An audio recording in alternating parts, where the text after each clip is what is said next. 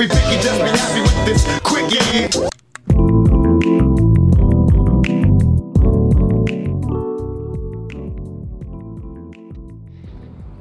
If you're a fan of the Canucks, well, Monday might not have been a good day news-wise. Just take a deep breath and exhale slowly, deeply, and enjoy this episode of The Quickie. I'm Trevor Beggs. You're listening to another episode of The Quickie. Just another great show on the Nucks Misconduct Podcast Network. We got Sipping on a 40, where recently Nick Bondy and Kyle Bowen broke down the trade deadline and my fading odds in the Canucks top 64 bracket. Nick Bondy also did an episode of Power of the Towel yesterday and had Sean Warren from the Area 51 Hockey Podcast on there as well. And then, of course, now you're listening to The Quickie. Now, of course, yesterday during the deadline, the worst news is that Jacob Markstrom could miss an extended period of time. This is going to hurt. I'm a big believer in Demko, as you might have known from The Quickie previously. And hell, some of the other posts I've made about Demko. Big believer in this kid. We'll see what happens. But now that another trade deadline has passed, I think we've been used to being scared of Jim Benning making moves, or from the lack of moves he's made in the past. But there's reason to fear what could happen this week with rumors swirling around Tyson Barrie. And to be honest, just the fact that Jim Benning was on one. Jim Benning wasn't scared to make moves. And perhaps that wasn't the best thing in the world. But really yesterday, I think the big news to come out of the Pacific Division was that one team in particular really increased their stock, and that was the Edmonton Oilers. Now, not only did they just re-add Connor McDavid to the lineup after an extended absence, they also added former 70-point defenseman Mike Green, who, yes, wasn't what he once was, but still for the cost of acquisition, which was really nothing, he's not a bad veteran addition to that team. Now, really, their best additions came from two sneaky forward pickups. They got Tyler Ennis from the Ottawa Senators, a good bottom six contributor who could actually score some goals.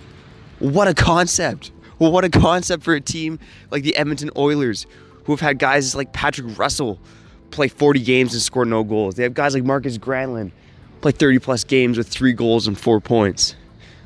This is a team that, for whatever reason, absolutely struggles to find anyone of value in their bottom six. And because of that, Tyler Ennis was a great addition. Now, what was even better than that on Monday was the addition of Andreas Athanasiou. Now, the cost a little bit steeper for Detroit, but Athanasiou was a great, maybe not buy low option based on the cost, but a really smart addition for Ken Holland on paper. This is a guy that Ken Holland was familiar with in Detroit, a guy who previously scored 30 goals in a season in the not too distant past, and a guy that could probably seamlessly slide in to the Oilers' top six. This is a team that for a while now has been lacking depth, and we knew that it wouldn't be easy for Ken Holland to make the necessary additions.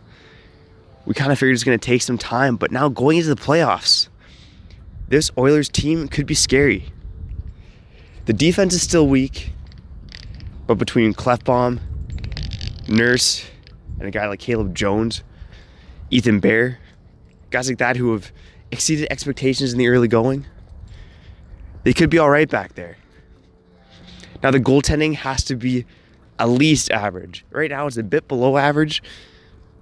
When you look at the numbers, Mike Smith, just over 900 save percentage, Vigor Koskinen at 911. If that goaltending is at least average, the defense is at least average, then this team has a shot, because Connor McDavid and Leon Draisaitl, as we've seen, not just this season, but last season and in seasons past, can do special things. We think Pettersson and Hughes are special. Draisaitl and McDavid are arguably the best two hockey players in the league right now. That's nothing to sneeze at. Now, last week, on Sipping on a 40, I hopped on with Bondy and Kyle. And we predicted where the Canucks would finish in the division. I had the lowliest prediction of the three of us. I predicted that they were going to finish third in the Pacific. Still good news. It's still playoffs. But the two teams I had ahead of the Canucks were Vegas and those Edmonton Oilers. I kind of flip-flopped on Arizona or Edmonton finishing above the Canucks. I do think Arizona is primed for better results than they've had of late. But really, Edmonton is the team that scares me. And it really comes down to Connor McDavid and Leon Draisaitl. As long as those two are healthy, they can single-handedly win you games. They're going to win that team, I think, at least half the games down the stretch, and possibly more, now that they've made some smart additions at the trade deadline.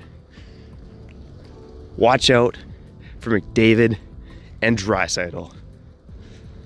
I'm Trevor Beggs. This has been The Quickie, part of the Nucks Misconduct Podcast Network. Speaking of the network, go get it. Go subscribe to it.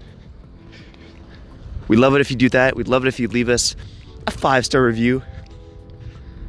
And keep tuning in, because we got shows coming your way. Boom, bam, every day. Peace.